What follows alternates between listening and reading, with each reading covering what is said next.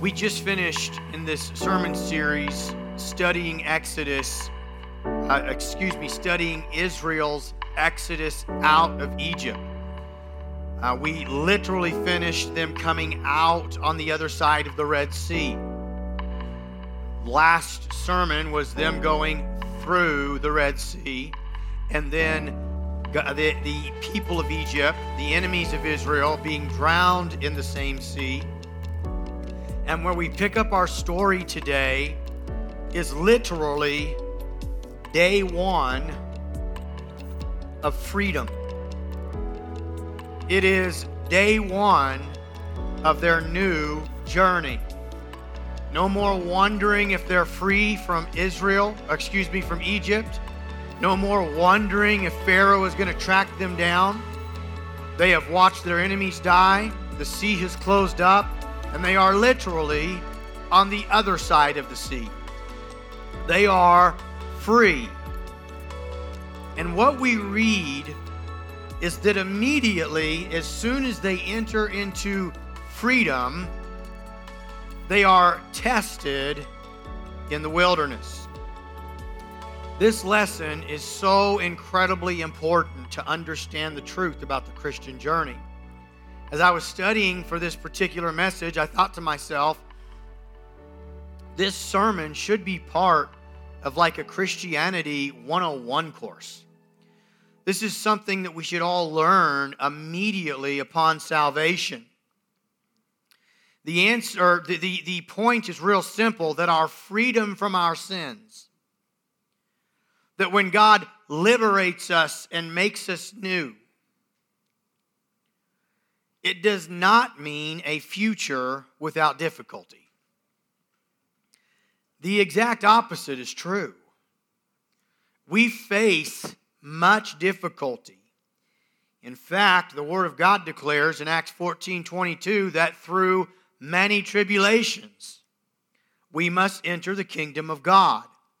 And that's what Israel discovered on day one of freedom. There are certain things that we learn or discover in the wilderness, and this morning I want to look at 5 of these things that are discovered or revealed to us in the wilderness. Number 1, we must pass through the wilderness to enter the promised land. We must pass through the wilderness to enter the promised land.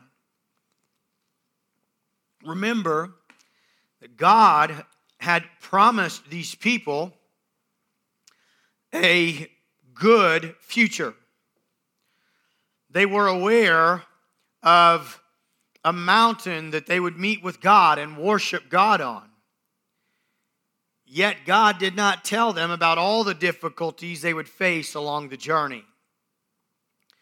The same thing is true for the Christian life. Our ultimate hope is in heaven, and we are to be focused on that, and that is where we're headed, and that is what motivates us more than anything.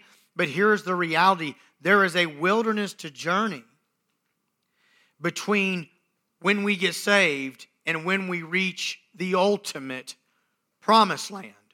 We must go through the wilderness. And there are 2 major lessons that God teaches us in the wilderness. I would say 2 primary purposes God takes us through the wilderness.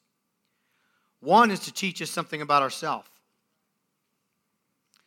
The other is to teach us something about Him. It's in the wilderness that we learn first about us. The wilderness reveals the evil in our own hearts, the incurable corruption of the flesh, and this humbles us. We learn that once we begin the Christian journey, there's still a tendency in that old heart to think the old way, to live by the old way, to question God's goodness. We learn that we're impatient. We learn that we look to the wrong places to satisfy the soul. And it reveals something to us. It reveals that even after I have been saved, and even after God has transformed my heart, there is a great and desperate need for me to depend upon God in every area of my life. That I cannot make it through this journey in my own strength. I cannot make it through this journey all by myself. I must learn how to walk not according to my own understanding. Secondly, God teaches us about himself. We learn that when God delivers us, and this is the theme of the morning, brothers and sisters, this is the point of the wilderness. When God delivers us, he goes with us through the wilderness. He does not keep us from the wilderness. He does not find a way around it. He does not eliminate it. Rather, he goes with us through the wilderness, and there he is our provider. Number two, we note from our text that we become conscious of the wilderness after we've been redeemed. It's truly only after we've been saved, truly born again. God's given us a new nature. We hunger for the things of God. We thirst for the things of God. We've began our journey toward the promised land.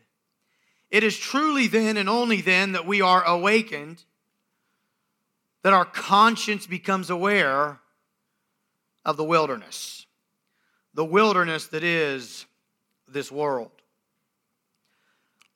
The natural man looks at the world and thinks that there's a lot there that is attractive and alluring. But the spiritual man looks at the world and realizes it's nothing but vanity and vexation of spirit. The natural eye looks and sees a lot that is pleasant and alluring, pleasing. But the eye of faith sees nothing but death written across the whole scene.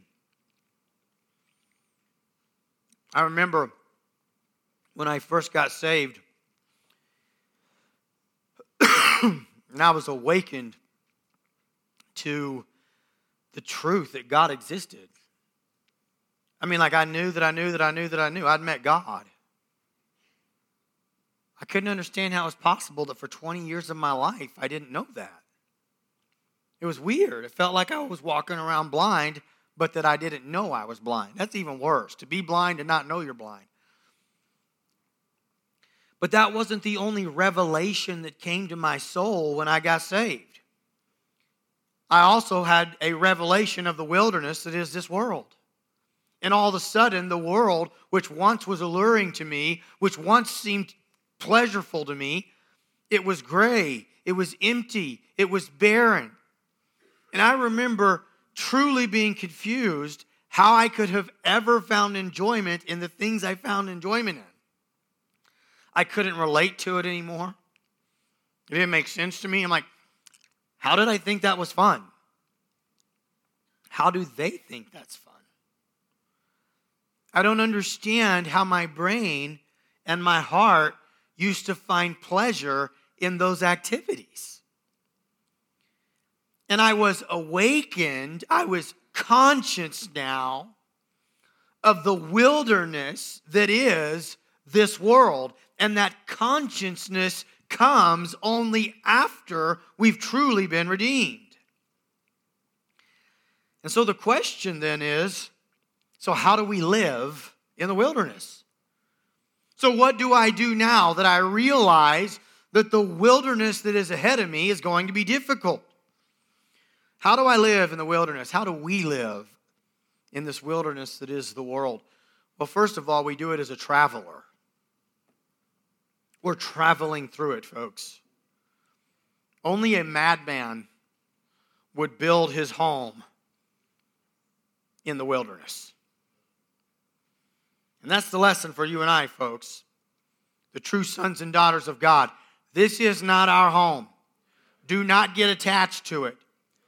Do not get sucked into this world.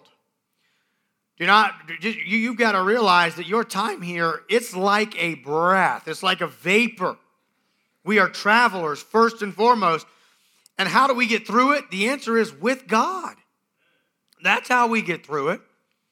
He is with us, and He is for us. The third thing that we learn when we come to see the wilderness is that the wilderness is empty of provision to meet our needs, our true needs. Exodus 15:22 says, they went 3 days in the wilderness and found no water. This is the very first lesson the wilderness is designed to teach us. That there is nothing there in the wilderness, nothing from the wilderness, that can minister to the new life that we have in Christ. Absolutely nothing. The pleasures of sin, the attractions of the world, they no longer satisfy. The things which formerly charmed us are now repulsive to us. Many of the relationships that we once used to find so pleasing become annoying. The things which delight the ungodly only cause true Christians to groan. And so the Christian who walks in true communion with God finds absolutely nothing in the wilderness, nothing in this world that can refresh the thirsty soul. This is the lesson, the first lesson that God teaches us in the wilderness. So what then is our resource? If there's no water there, if there's nothing to quench our thirst, then what does? The answer is obviously God.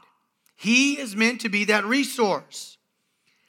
And it is one of the primary reasons that God, in His divine wisdom, leads us through the promised land. I want to camp on that statement a little bit. God, in His divine wisdom, leads us through the promised land. It's not an accident, it's by design. Why does God, in His divine wisdom, lead us through the wilderness? So that we would learn our need of Him.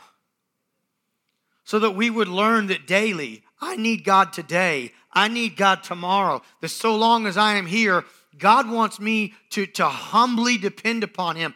What you're going to see this morning is that the most important lesson of the two that God teaches us, one is about us, but the most important is about Him. What I pray the Holy Spirit will help you see this morning is that the wilderness journey is meant to teach us some very important things about God. We learn about God's love for us. We learn about the fact that God never leaves us and God never forsakes us.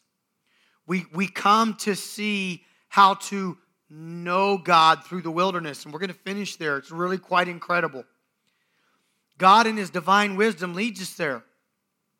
You need to, therefore, have your mind and your heart open to enjoying the wilderness. So if God in His divine wisdom has said this is part of my walk, rather than hating the wilderness, rather than hating the journey, rather than complaining about it all the time, I need to have my heart and my mind open to, God, what is it you're trying to reveal to me about you so that my relationship with you through this journey can grow deeper, so that I can experience the joy and peace that you want me to experience. Before we will ever look to God, we will first have to come to the utter consequence, or the utter conclusion that the wilderness is barren. And to demonstrate the barrenness of the wilderness, it doesn't just stop that they couldn't find water for 3 days. Look even further at just how hopeless the situation was. In 1523, it says that when they came to Marah, they could not drink the water of Marah because it was bitter. Therefore, it was named Marah. Consider what kind of a test this was. 3 days of a journey in the hot and sandy wilderness without any water. Then they finally find some, and they can't drink it. Welcome to the wilderness. How often this is the case with the young believer And some of us old believers too. We grasp at things that we think will satisfy. We search through this world, thinking if we'll just go a little further, look a little deeper, we'll eventually find something that will meet our truest needs, only to find out that not only does it not satisfy, but it leaves us in bitter disappointment. We think that if we search long enough, that we'll find something in the wilderness that will satisfy the longings of our soul, and we are left with sorrow and emptiness. Here, Israel is made to feel the true barrenness of the wilderness. Not only was there no water, but when they finally found something that looked like it would satisfy, water was bitter. This leads us to a very important part of the wilderness. Number 4 this morning, a wrong perspective about the Christian journey leads to disappointment. So the murmuring of Israel, it reveals to us how unprepared they were for what they were facing. To go 3 days with no water, then to find some and only find out it was bitter. I mean, how differently had they expected things to be from God? And let's be fair, how natural to assume. I mean, God delivered them out of Pharaoh's hand. God parted the Red Sea. God sent them on the other side. How natural to just assume that over on the other side it was going to be easy. Now, God never said it was going to be easy, but it's natural that they assumed that. So it is with the Christian journey. We often start out with a false perspective that because God has opened my eyes and I realize that God loves me and God has changed me and God has made me His own and I'm a child of God, therefore it's natural to assume that since that has now happened in my life, life is going to be easy. And many of us old-timers can testify we started out the same way. And it was our misunderstanding of what the wilderness was that led us to fail in the wilderness. And so for you young Christians, you that are fairly new in your faith, you need to understand that this world was never meant to be a source of peace for you. It was never meant to be a source of joy for you. And you can scour the world over and over and over and over, and no matter how far you go, and no matter how long you search, you will come to the same conclusion over and over and over again that this world cannot satisfy. It was never meant to satisfy. We enter the wilderness all too often without understanding of what it really is. We thought God would make the world easy for us. 1,000 times no. Here was the promise, and here is the promise. Not that God would make it easy for us, but that God would go with us through it. You don't got to walk it alone anymore. That He would be our provider. A wrong perspective about this will lead you to great disappointment. Look what was said in verse 24. And the people grumbled against Moses, saying, "What shall we drink?" 3 days ago they'd been singing. Now they were murmuring. How true this is of many of us. And by the way, when they were singing 3 days ago, folks, it was real. We are not studying the song of Israel in this sermon series, but it happens as soon as they come up and they're delivered, right before they begin this journey. 3 days ago, they're worshiping, and it's real and it's sincere. And now they're murmuring. What a reality this can be in our life. It's not always a long, slow fade of many, many, many months that somehow we went from having a great attitude towards God and worshiping God, and then all of a sudden we're murmuring. Sometimes it's a matter of a day or two.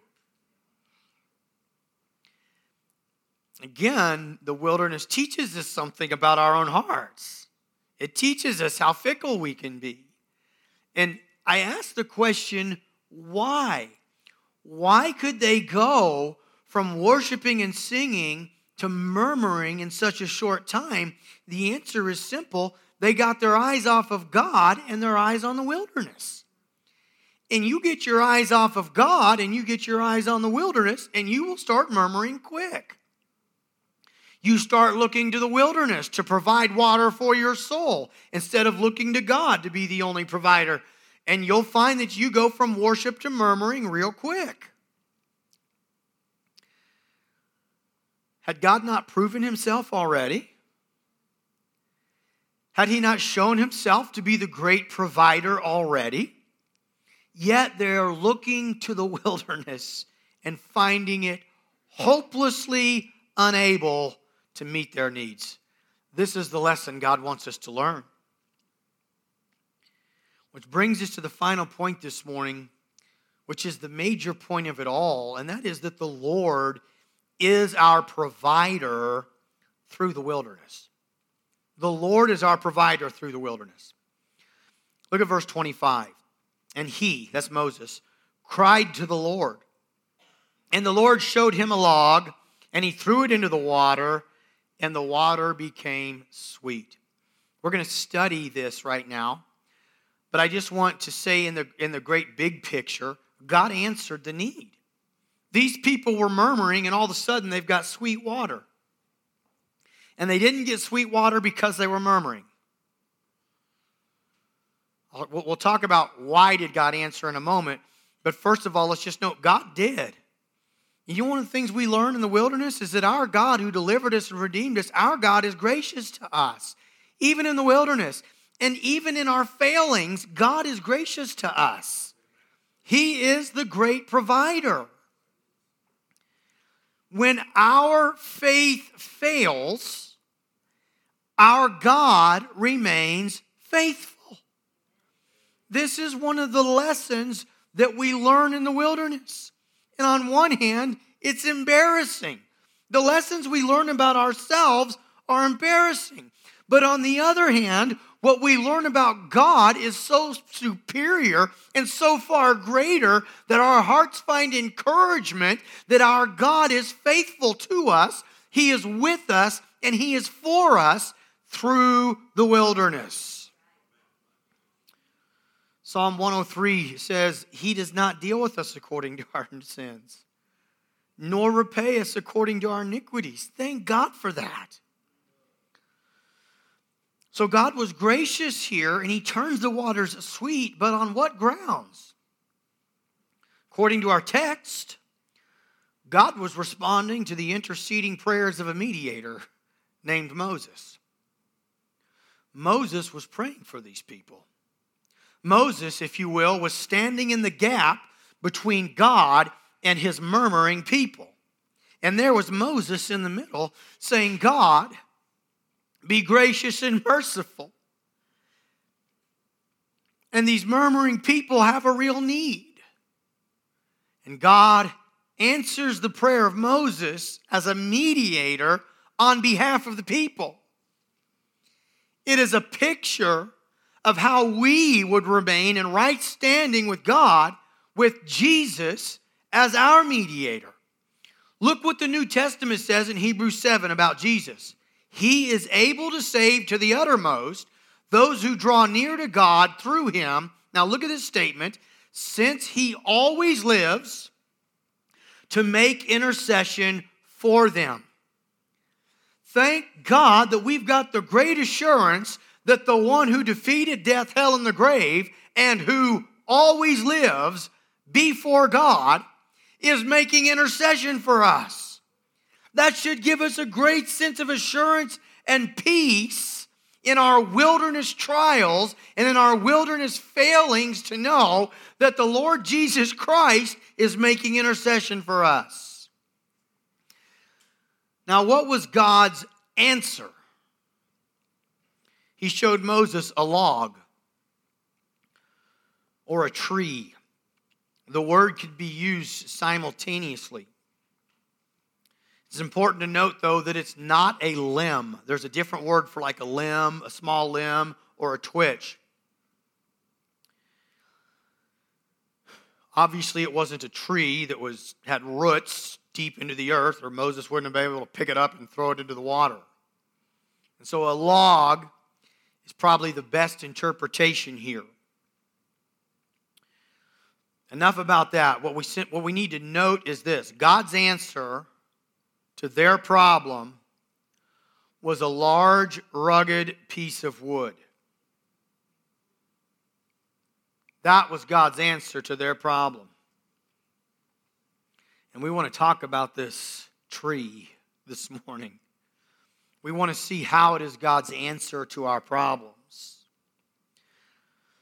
But the first thing I want to note before getting to the tree and how the log is the answer to the problem, I want to note that the answer was there before they even arrived. Let that sink in for a moment.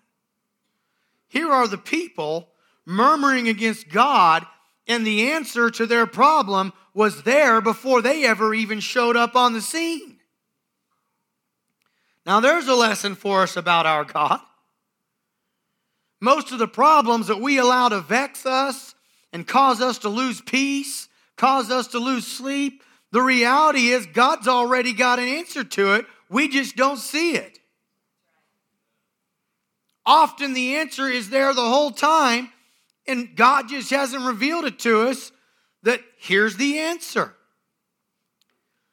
My mind goes to the passage of Scripture that tells us that Jesus was the Lamb of God slain before the foundation of the world. Before there was ever a sin problem, God had an answer to the sin problem. And if God had the greatest answer to the greatest problem that the earth would ever know, trust me, He's got an answer to whatever your small problem is. So the answer was there all along before they had ever arrived. The problem was they didn't see it. God had to show it to Moses. The Bible literally says God showed Moses the log. It's an interesting thing. Like God showed him the log. It was there. God had to show it to him. We see this concept of God showing us that He's already provided an answer throughout many places in Scripture. Consider of Hagar, we read, then God opened her eyes, and she saw a well of water, and she went and filled the skin with water and gave the boy a drink. Hagar was there thinking she's basically going to die. They don't got any water, but turns out there was actually a well within seeing distance. She was right where the answer was, thinking she was in an unanswerable problem. Of Elijah's servant, we read, then Elijah prayed and said, O Lord, please open his eyes that he may see. So the Lord opened the eyes of the young man, and he saw. And behold, the mountain was full of horses and chariots of fire all around Elisha. We see God opening the eyes of a young man to the reality that God had already provided an answer to their problem. In Proverbs 20:12, the Bible declares the hearing ear and the seeing eye, the Lord has made them both. So let's get to the point this morning. What did God show Moses? The tree, which is an unmistakable foreshadow of Christ. There are two pretty significant foreshadows of a tree that represent Jesus. First, Christ is the tree which we find rest and sweet fruit to refresh the soul from. Look at this really interesting passage in Song of Solomon, chapter 2, verse 3. As an apple tree among the trees of the forest. So it is a tree separated from the rest in the forest. So is my beloved among the young men. With great delight I sat in his shadow. and his fruit was sweet to my taste. Now here is the life lesson about the wilderness, folks. Jesus Christ alone is the tree that we can rest and find shade from the beating sun of this world and fruit to satisfy the soul. It is only in him. You will find it nowhere else. It is a waste of your time and a waste of your energy and everything else to try to find rest and the refreshing of your soul anywhere except under the shade of Jesus Christ. Second, the tree, and this especially the reality that this was a log that once was part of a tree. It points to the cross of Christ. Peter uses the word tree to reference the cross. In 1 Peter 2:24, he says, he himself bore our sins in his body on the tree, that we might die to sin and live to righteousness. By his wounds you have been healed. Remember, the log is what made the water sweet, yes? Now here's the lesson. And it's going to take some help from God to help me teach it this morning and some help from the Lord to help you understand it. Here's the lesson. The cross is what makes the bitterness of this world sweet to us. And I'm going to explain that. I actually want to provide the explanation for that. The cross is what makes the bitterness of this world sweet to us. How so? One more passage, Philippians 3:10. That I may know him in the power of his resurrection and may share his sufferings, becoming like him in his death.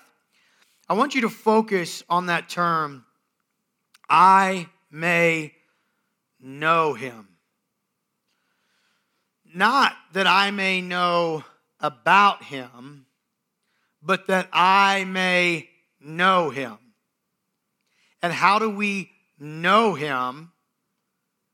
Through sharing in the fellowship of his sufferings.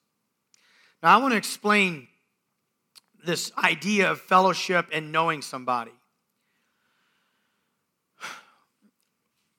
We have deeper fellowship with individuals that we can relate to.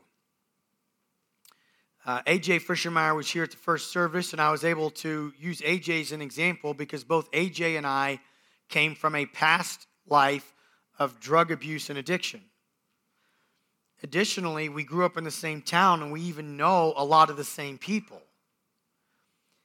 Because he and I have had a very similar experience, the reality is that to a degree, I know AJ in a way that some of you may not. And he knows me in a way that some of you may not. And so we come to know people better when we can truly relate to their experiences. Now, here's what we're being told. We're being told that we come to know Jesus as we share in the fellowship of his sufferings. So that cross that Jesus bore, there are so many things that are part of that cross. I don't have the time to drag them out. But you know, it wasn't just the death. Jesus experienced the abandonment of friends.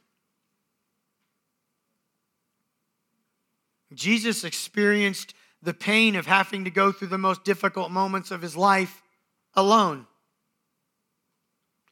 Jesus experienced public humiliation, not just the pain of it, not just the death of it. It was humiliating. Jesus experienced being falsely accused. Jesus experienced every form of hatred that this world has to offer. When I understand that, here's what I know. When I experience the bitterness of this world, it allows me to a degree to understand what my Lord and my Savior went through. It literally allows me to know Him in a deeper degree of fellowship when I have to go through suffering in the wilderness. Now, how could that not possibly sweeten the suffering of the wilderness when I realize it literally helps me identify with Jesus? The cross that Jesus had to bear was by far the greatest cross that anyone has ever borne or ever will. But He told His followers that they too would carry a cross, yes? Here's what He said, Matthew 16. If anyone would come after me, let him deny himself and take up his cross and follow me. So that blessed piece of wood, it identifies us with Christ. That cross identifies us with Christ. And when I take up His cross and I take up my cross and I chuck them into the bitter waters of this world, it makes them sweet to me. It changes everything. It changes how I see them. It changes how I process the pain of walking through the wilderness. I realize, number one, God is with me. God is for me. God is my provider. And I am feeling and learning to experience what it was that my Savior went through, the very process that I'm going through, it's making me more like Him. And when I realize that, all of a sudden, it's just not so bitter anymore. I almost welcome it. Doesn't make it fun, but can you see how it sweetens the bitterness of it all? Only in the cross of Christ will we ever find the peace that surpasses understanding. Only when I realize that God never intended to take away all the pain and suffering. God led me to the wilderness and has told me to carry my cross through it. Only then will I ever find true joy in my journey. The very difficulties of the crosses we carry, they literally identify us with Christ.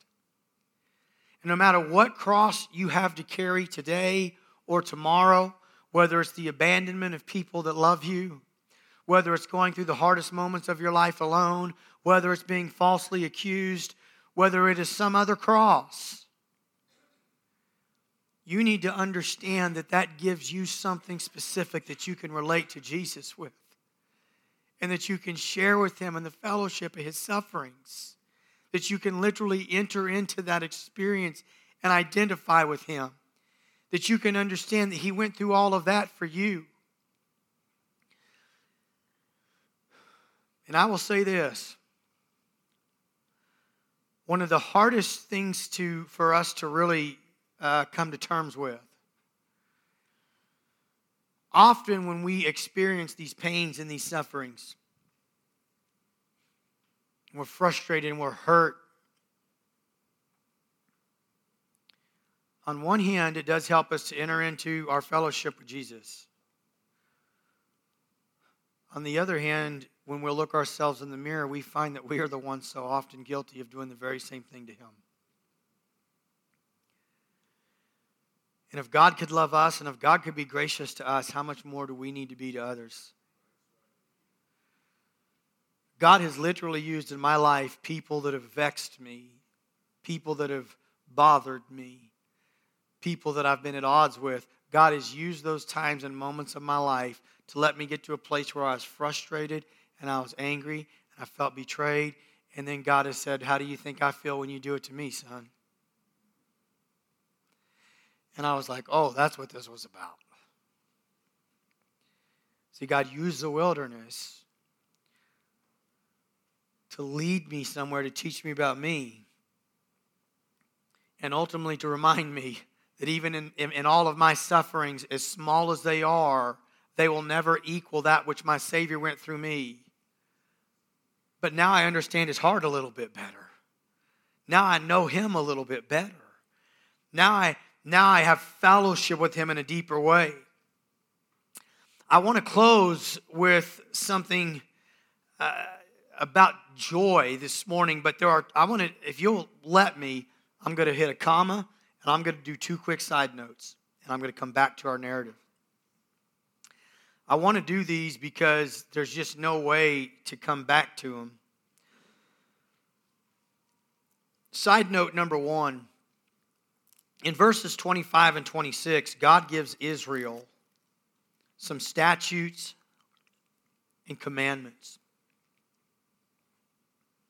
It's interesting that God never gave Israel commandments. There's no word of them at all in Egypt. No word of them at all at the Passover. No word of them at all at the Red Sea. But now that they have been delivered, now that they are free to follow Him, God pushes rules upon them. And here's the lesson. We are bought with a price. And when God redeems us, He has the right to expect something of us. That there is a way that we ought to live. And God goes on to say, if you keep these rules, you're going to be blessed. And if you don't, you're going to suffer the consequences that come. Now, they're already on the other side of the Red Sea, yes? They've already been set free, yes? So this isn't so much about salvation. This is about the reality that in your Christian journey, if you do not follow the commands of God in your life, there will be bitter consequences. This is an important lesson we got to learn. And if you want to be blessed by God, you've got to do what God tells you to do. You've got to follow His word. God says, now that you're free, and now that you've understand how this works, and that the wilderness is not an easy thing, but that I can make the water sweet, now that you understand all of that, understand I've got some commandments that you need to live by. The same principle is true for the Christian today. Side note number 2. It's incredibly interesting to this preacher that here, of all places in the Bible, is when God chooses to make Himself known as the healer. This is it. This is the place, folks.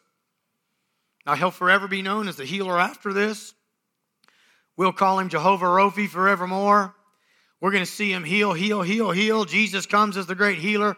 But this is the place God introduces Himself that way. When He turns the water from being bitter to sweet. I'm telling you, this is a little side note. We're going to get back to our narrative in a moment. The reason I want to deal with this is because when God reveals Himself as the healer, He chose to use means, earthly means, to heal the water. A log that He would have a human being pick up and place somewhere. Yes, whatever happened was most likely miraculous. Difficult for me to believe that somehow there was something natural in the log that once it fell into the water naturally made it sweet. I think it was supernatural. But the point that I'm making is there were still means that were involved. God could have just stirred it. God could have had Moses just stand back and stirred it, right? To where it was like God from heaven did this thing. Now I don't just believe, I know that the supernatural healing is real and that it still happens today. I know that. The problem is that in the Christian world, there tend to be 2 camps that are extreme, and they're both wrong. One camp is basically that only God uses natural means. He doesn't really heal supernaturally anymore. He could if He wanted to, but He doesn't really do that thing anymore.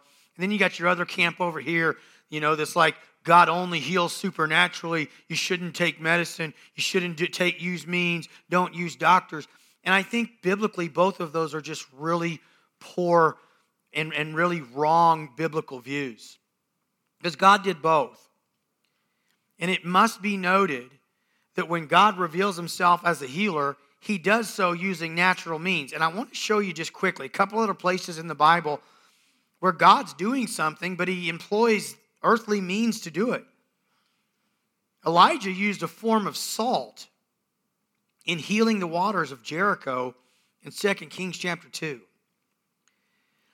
When Hezekiah was sick to the point of death, God instructed Hezekiah to use some form of figs like baked into a medicine.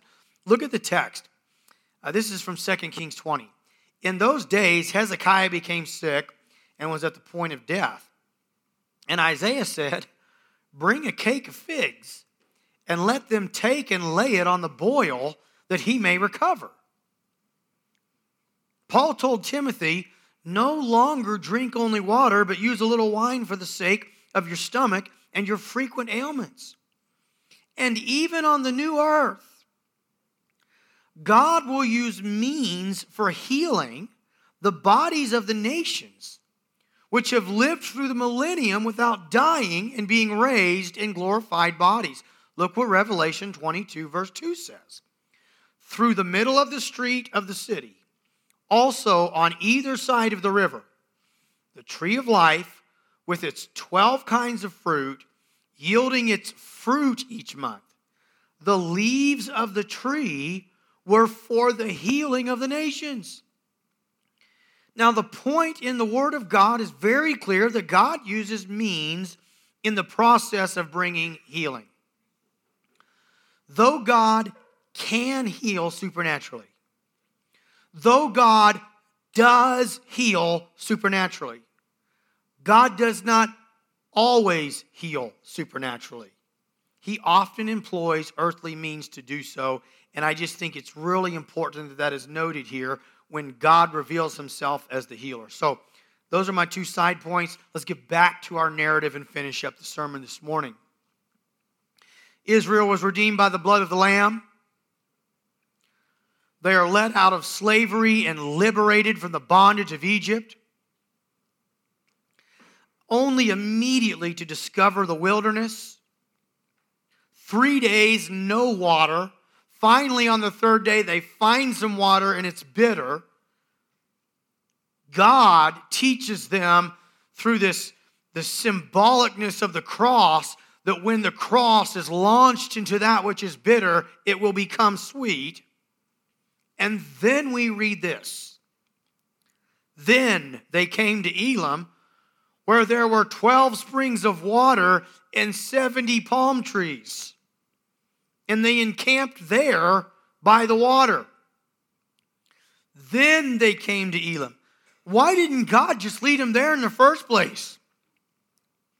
Don't we wish that sometimes? When we finally get to the place of Elim where there's water and there's trees, it's like, whoa, why didn't we just go there? Well, obviously the answer is there were lessons to be learned along the way. There was revelation that God wanted us to learn of ourselves and of him. But I want to leave you this morning with this incredibly encouraging truth about the wilderness. Even in the wilderness, there is a place with 12 springs of water and 70 trees for shade. But you've got to note the order. First, the bitter waters of Marah must be sweetened by the tree. Then the commandments of God must be followed. Then the promises of God's blessings follow his command. And then we know what it is in a dry and barren land to say, for me, I've got 12 springs to drink from and 70 trees to sit under. This is the truth about Christian fellowship, guys. It is possible to have joy that is almost impossible to express. It's possible to have peace that the Word of God says surpasses natural understanding. It is possible. The reason the peace surpasses natural understanding isn't because everything is good. Otherwise, we would understand it. It surpasses natural understanding because to everyone else, they would look at what we're going through and say, how in the world can you have peace in your heart? Well, when you take the cross of Christ and you take my cross that I'm called to bear and you realize that all the suffering that I go through only allows me to even identify more with my Savior and to know Him at a deeper level. When you realize that I am not alone, that the God of heaven and earth, He is with me. He's not just with me, He is for me. When you realize that the one who has all power and all provision is my provider. When you realize that I am where I am because God Himself has led me here, it is no accident. This trial that I'm facing is not some accident that I stumbled upon. My life, my feet are directed by God Himself. I am where God wants me to be. I am who God wants me to be. And I am His and He is mine. When you realize all of that, none of this stuff in this world, this dry, barren world, can strip me of my joy. God is with us, and He is for us through it all.